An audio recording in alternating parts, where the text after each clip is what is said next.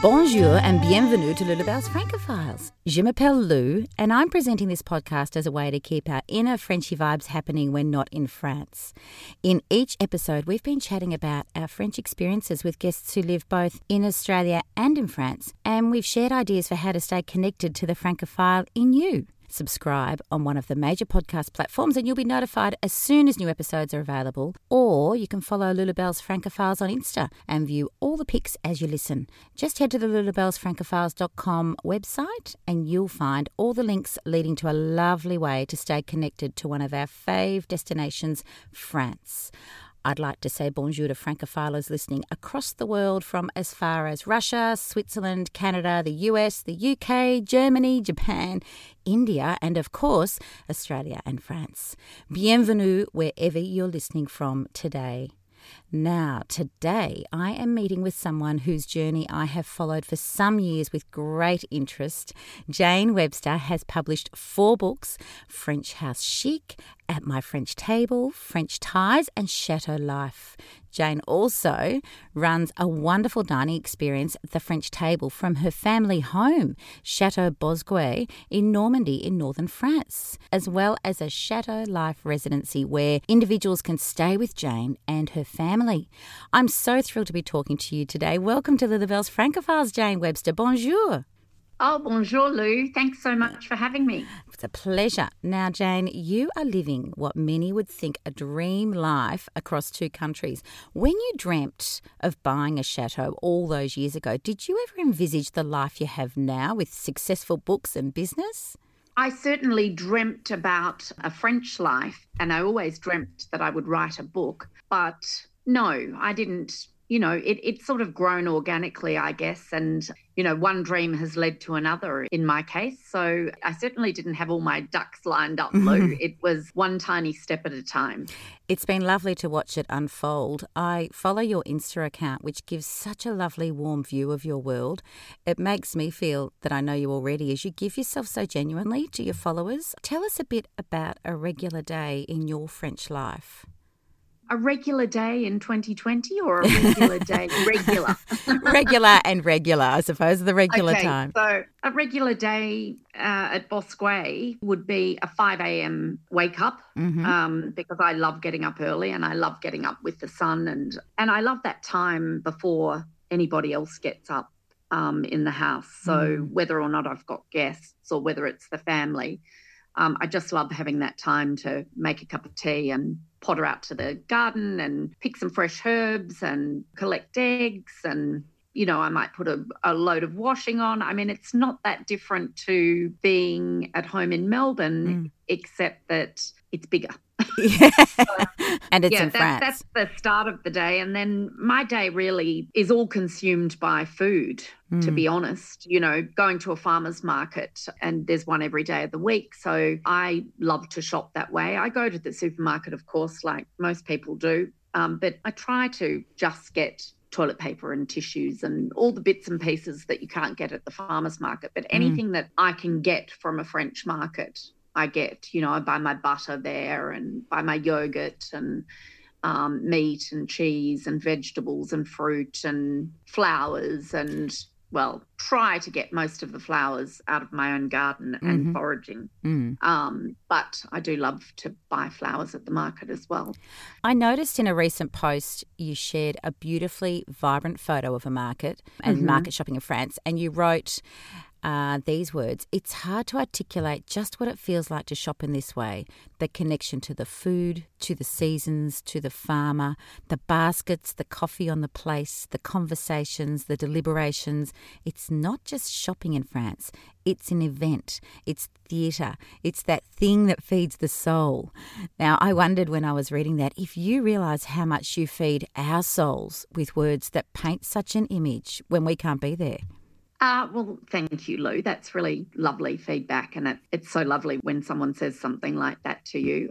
I understand how much people love France. It seems to be ageless. It seems to be without demographic. It's just a worldwide thing that never seems to go out of fashion, does it? No. People dream about France. Look, I remember I can close my eyes and be back in a farmer's market in a place called Le Visenay, which is a western suburb of Paris. My sister lived there, and it was maybe 25 years ago, and I was visiting her. And I said to her the night before we were going to the market the next morning, I said, Sally, how are you surviving with no French? And she said, well, I'm going to French lessons, but when I go to the market in the morning, she said, well, I'll get you to do what I usually do, and you'll be in charge of doing the shopping tomorrow. And so she gave me a little notepad and pencil, and she said, I want you to write down 4 phrases that you can use in every situation tomorrow morning in the market, and all your vocab for my shopping list of what I need from the market. And I said, I can't do that. Oh, great idea, though. Yes. You can do it. And so I remember writing down 4 phrases. I only used 2 of them that morning.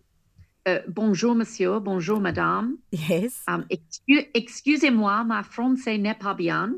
Of course, being able to say that perfectly, they then gabbled back at me in very fast French, thinking, oh, of course she can speak French.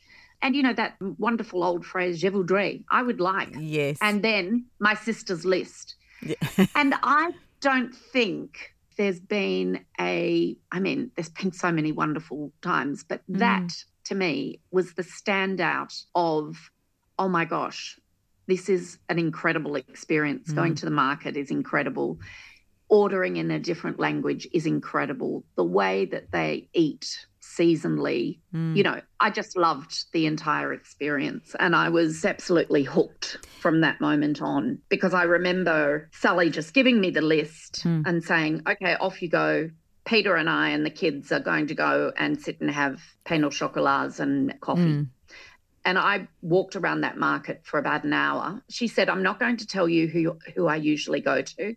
You work out who you would like to go to. And so, you know, I went from stand to stand and looked at the list and looked at the produce and worked out who had the best of everything that was on my list, and then, you know, really took my time.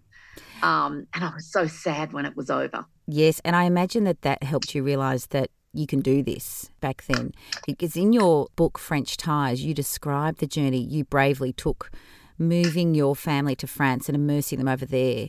Now, what has been one of the most rewarding things coming from that decision for you?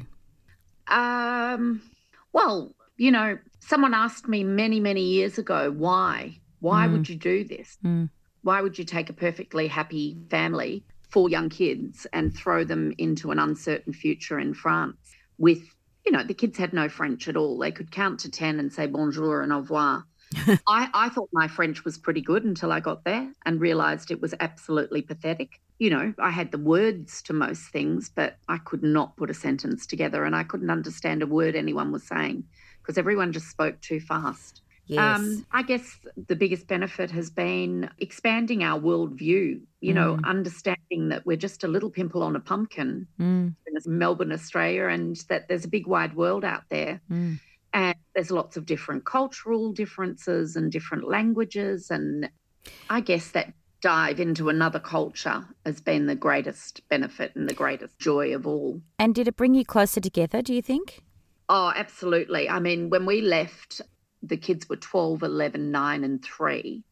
So we were right smack bang in the middle of that whole, you know, our kids weren't particularly over scheduled after school, but they did some things after school, and Saturdays and Sundays were just filled with sporting activities, which is great. But the French do it completely differently. Every child has Wednesday afternoon off, and that is for extracurricular activities. Oh, wow. Your children all went to school as youngsters in France. As you said, they went over during that primary school age. I imagine that would have been very helpful to connect you with the local community over there. Was that help make it easier to make friends when you arrived?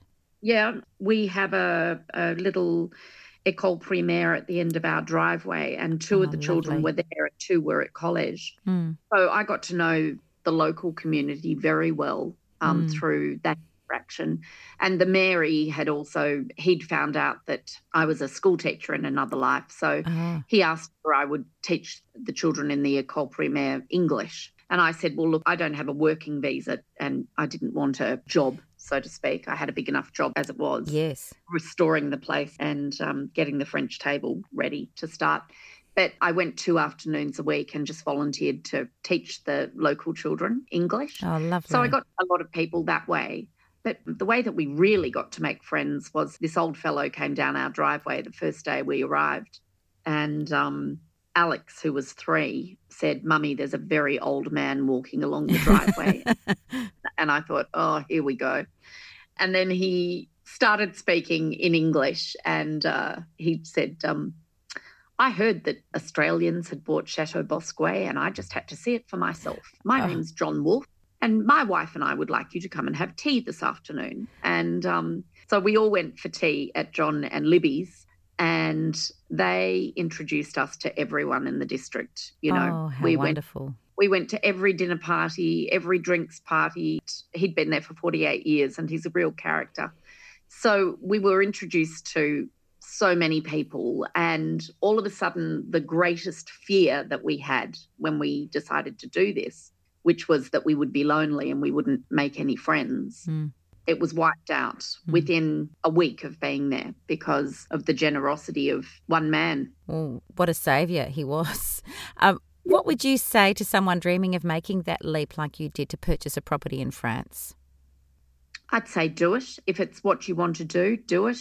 You know, we and ahed for years and it was while walking in Melbourne one night after we'd decided not to do it and hadn't spoken about it for about 3 years that we arrived at a particular property on a walk that we took, that we'd been avoiding this particular corner because we used to call it the French house. It had a beautiful manicured hedge.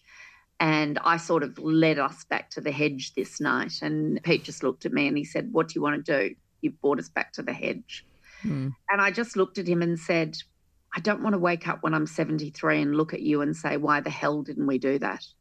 So I would say to anyone that's thinking of doing it, just don't let the fear of going and the fear of doing it win, because it'll be regret. And that's what happened with us. The fear of regret in the end outweighed all the other fears, and there were plenty of them.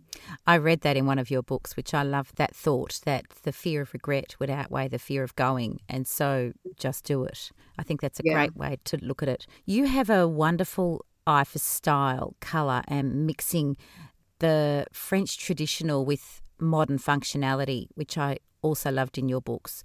Do you have any tips for renovating or decorating in France, or actually in Australia for that matter, or anywhere? I just think that people should surround themselves with things that they love and not be too concerned about what's in fashion, because generally that sort of palette or that sort of design goes out of fashion very fast. So I always think that if you surround yourself with things that you love and that hold memories for you, you get a lovely sort of eclectic aesthetic that, you know, is you rather than some fad. I think then you get a design or a style that actually reflects your own soul, and I think that's what we get to dip into a little bit through your books and your social media, which is quite lovely. Now that you're back in Australia for a little while and hosting some fabulous events, I've seen Parisian picnics in the Botanical Gardens on your Insta, gorgeous lunches where people planning their next trip to France can hear about how to come and stay at Chateau Bosque. Can you tell us a bit about your Chateau Life residency that you've got going over there? Yes, well, the Chateau Life residency sort of grew out of the last book, which Asseline published, called Chateau Life. And I was at a book signing and a lady came up to me, Nancy, and she tapped the book and she said, Jane, I have the book now. I want the experience. And I said, oh, you know, you could book in and do a French table, Nancy. And she said, yes, I know all about the French table, but I want something longer, deeper and more authentic. And I was a little bit taken aback. I said, oh, you know, most people say that the French table's pretty authentic. And she said, I've heard that too, and I'm not being derogatory, but listen to me, I want something longer and deeper. She said, I actually want to come for a longer period of time, and I want to really deep dive into French rural life. And I listened to her and went back to my hotel that I was overseas doing this signing, and went back to my hotel that night and remembered something that I had written about 10 years prior. And I thought, I think this might be relevant to that thing that I wrote. And I pulled this up and looked at it and rebadged it and pulled out a couple of paragraphs that neither I or Pete had really liked. And all of a sudden, Chateau Life was born. So it's basically month-long residencies. So the chateau becomes your home for a month or more. So I have one girl, an artist from California, who's coming for the entire 7 months that we have the residency going next year. Oh, wow. Her plan, for instance, if I can use her as an example, is to live in the chateau. The chateau is her home. Every part of the chateau is available to her to cook in, to, laundry and kitchens and sitting rooms and libraries, and everything is available for her. The potager. She will do a lot of art while she's there, but every single month of the residency, there's also a newsletter of dozens and dozens and dozens of other activities, like French lessons, botanical art lessons, pottery, ceramics, the ballet in Paris, French farmers markets. I can imagine there'd be no shortage of things to go and do over there for 7 months. So, but, I'm not doing all of those activities. I have invited people who are experts and are really good at what they do to come in and offer all these other activities. So, the botanical art is being done by a beautiful botanical artist. We have an embroidery activity that people can do that is being taught by Annie, who's one of the teachers from Lesage in Paris, which is part of the Chanel group. Mm-hmm. We have a PhD professor who's going to come one Sunday each month and take anyone that would like to the D-Day beaches and to do all the history of, World War II and Normandy. And Normandy beaches. I mean, the list just goes on and on. There are so many things. There's golf and there's other garden visits and other chateau visits and visiting other chateaus that are for sale, because there's a lot of people that contact me and say, we would love to do what you've done and, we just don't know where to start. So the residency is great for people like that too, who are on the hunt for a chateau and can use our chateau as a base while they go looking for their own. Yes, brilliant. Now, earlier you talked about how food is a big part of your day, and in every episode of this Lilibel's Francophiles podcast, we share a recipe. You mentioned that some of your favourite meals in France in your books and actually in your social media posts are the simple dishes. So what's a dish that you love to cook and share with visitors who come to Chateau Bosquet? Some of the most simple things. I mean, my cheese sables that I serve warm out of the oven with a glass of champagne. Such a simple recipe and really a great thing to have in the freezer at this time of the year. I think you mentioned that you get those out for the 5 o'clocks each day. Yeah, exactly. So, and I often say to people, just remember it's 100, 100 and 100. 100 of butter, 100 of flour, 100 of Gruyere cheese and a sprinkle of Espelette or cayenne pepper. Mm-hmm. Just mix all that up into a dough and roll it into a long sausage, pop it in the fridge, can even pop it in the freezer at that point. You just cut off rounds and bake them in the oven at 180 degrees for 12 minutes. I mean, we've all seen them in the gourmet food shops in the little packages, but they're so easy to make and you can just have rolls of them sitting in the freezer. And there's something special about having food that you've made yourself too, I think, rather than just that you've, pulled a packet out of the cupboard. Oh, exactly. Now, there is so much more that I'd love to sit and chat about, Jane. You've been so wonderful to spend this time with us today. I very much appreciate your time. Merci beaucoup, Jane Webster. Now, I've just before you go, will say that on Little Belle's Francophiles, we always share some French music, and usually I share something modern or even share unknown French artists that I find through friends. But today, given that we've been talking about your beautiful French life and hearing your story of your world in a traditional French chateau, I thought I'd choose a fairly traditional French song that talks of life through a rose-coloured lens. And obviously, this is one of my favourites, Edith Piaf with La Vie en Rose. Oh, lovely. It is a lovely one. So thanks again, lovely Jane. Oh, je vous en prie. It's my pleasure. Au revoir. Au revoir.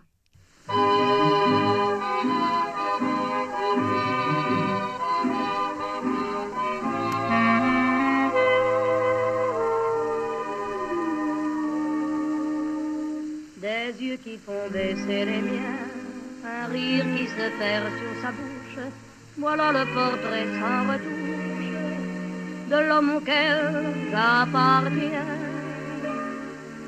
Quand il me prend dans ses bras, qu'il me parle tout bas, je vois la vie en rose. Il me dit des mots d'amour, des mots de tous les jours, et ça me fait quelque chose. Il est entré dans mon cœur une part de bonheur dont je connais la cause. C'est lui pour moi, moi pour lui dans la vie. Il me l'a dit, l'a juré pour la vie. Et dès que je l'aperçois, alors je sens dans moi mon cœur qui bat. Des nuits d'amour à plus finir, un grand bonheur qui prend sa place, des ennuis, des chagrins s'effacent, heureux, heureux, en mourir. Quand il me prend dans ses bras, qu'il me parle tout bas, je vois la vie en rose. Il me dit des mots d'amour, des mots de tous les jours, et ça me fait quelque chose. Il est entré dans mon cœur une part de bonheur dont je connais la cause. C'est toi pour moi, moi pour toi dans la vie. Tu me l'as dit, m'as juré pour la vie.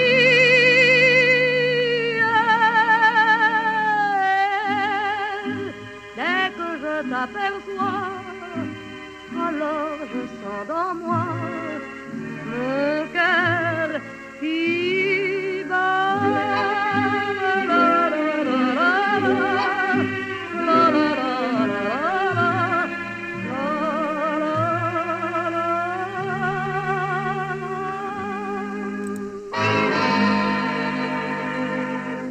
That was Edith Piaf with La Vie en Rose. The song's title can be translated as Life in Happy Hues, or Life Seen Through Happy Lenses, or Life in Rosy Hues. Its literal meaning, though, is Life in Pink. La Vie en Rose was released in May 1945 by Piaf, whose nickname was the Little Sparrow. She led a fascinating but somewhat sad life, which always makes the song seem quite melancholy to me, but viewing it through the lens of Jane Webster's French life, which we've just spoken about, gives it a different hue. So during Jane's interview, we chatted about her home, her books, her Chateau Life residency, some of the events she has coming up for the remainder of 2020, as well as her fave recipe for guests at Bosquet. All of the links are in the blog on the Lulabelle's Francophiles website. Et c'est tout en la famille aujourd'hui. That is all for another episode of Lulabelle's Francophiles. I have so enjoyed chatting and daydreaming of France today, and I hope you have too. Francophiles can leave ideas of what you would like to hear in future podcasts on the lulabellsfrancophiles.com website, and then together we can take this journey to share some of your story as well as my own. Follow on Instagram too for the daily posts that accompany each episode.